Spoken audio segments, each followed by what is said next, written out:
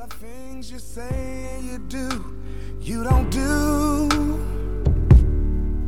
In fact, it's just the opposite of all of the words that come from you. And sometimes I sit around waiting. You say you come, but you never show. That's not the way you treat your woman. The promises you make, you don't keep. Instead you go and do the very thing you know that hurts me. What I'm trying to get you to see is that your better half has needs. Hello everybody, and welcome to Laurent's Rebuttal Podcast. Thanks to each and every one of you for taking the time out of your very busy schedule to be here with us today. You are greatly appreciated. We have a story today coming out of the great state of St. Louis, Missouri. This story is dealing with a Miss Rosanne McCulley, age 34. Rosie was a mother of 3 kids, ages 13, 16, and 1. Rosie was also an artist that enjoyed painting in her free time. Rosie also had a talent for creating custom designs, which is what led her to open her own custom design business called Glitter on the 8. She made many of her custom creations by hand. Items such as custom sneakers, containers, and kids' birthday cakes. Rosie was in a relationship with 35-year-old Bobby McCulley. They had been together for several years. Court records show that there had been a history of domestic violence throughout their relationship. Rosie filed a domestic violence report against Bobby in 2017, but then decided to drop it without her cooperating. The case lacked evidence, so the prosecutor decided not to pursue any charges. The couple decided to stay together and would get married a year later on July 29, 2018. At the time, Rosie appeared to be very happy getting married to Bobby. Rosie soon got pregnant and gave birth to a beautiful baby girl. Rosie already had 2 kids prior to meeting Bobby. She had a 13-year-old boy and a 6-year-old girl. Even though they were not married, the prior behavior demonstrated by Bobby continued. He continued physically abusing Rosie. Rosie then began documenting her abuse on Facebook. I personally don't feel that's the place to be airing out your personal business, but it has now become the norm, unfortunately.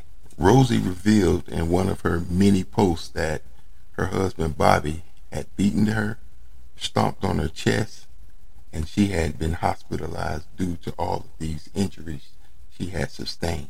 She said that this particular attack stemmed from Bobby not being satisfied with the amount of sex that he was getting from her. Rosie said she never imagined that this would lead to her being hit with chairs, stomped with steel-toe boots, and punched. Rosie posted a few days later on February 23rd, 2021 that there isn't a male friend or family member of mine that would be able to hit his companion and then seek shelter at my house. Rosie then posted that they were no longer together and that she needed help moving Bobby's belongings into a storage unit. Bobby then replied, "I hope y'all are enjoying the show. There's more to come." On March 5th, 2021, law enforcement received a call from Rosie's neighbor concerning seeing a suspicious person in between their 2 homes. Police eventually arrived but could not find anyone, so they left. 3 hours later, the police received another call from Rosie's neighbor about hearing gunshots. When police arrived this time, they discovered a broken window at Rosie's home. While looking in the window, police discovered the 3 bodies of Rosie and 2 of her 3 kids. The youngest, the 1-year-old, was missing. All 3 of them had been shot. Bobby had committed the murders 5 days after filing for a divorce. He had taken his 1-year-old after killing everyone else. An Amber Alert was issued for the missing child, but Bobby would soon drop the child off with his family members. By this time, police had a warrant out for his arrest and were on a manhunt for him. The next day, as they were closing in on him, he killed himself inside of his car, a few blocks away from his mother's house. Police believe that Bobby entered Rosie's home the night prior, holding her and her kids at gunpoint for hours until around 11 p.m. before shooting all three of them and then kidnapping his 1-year-old baby. Bobby's mother was later charged for helping Bobby get away.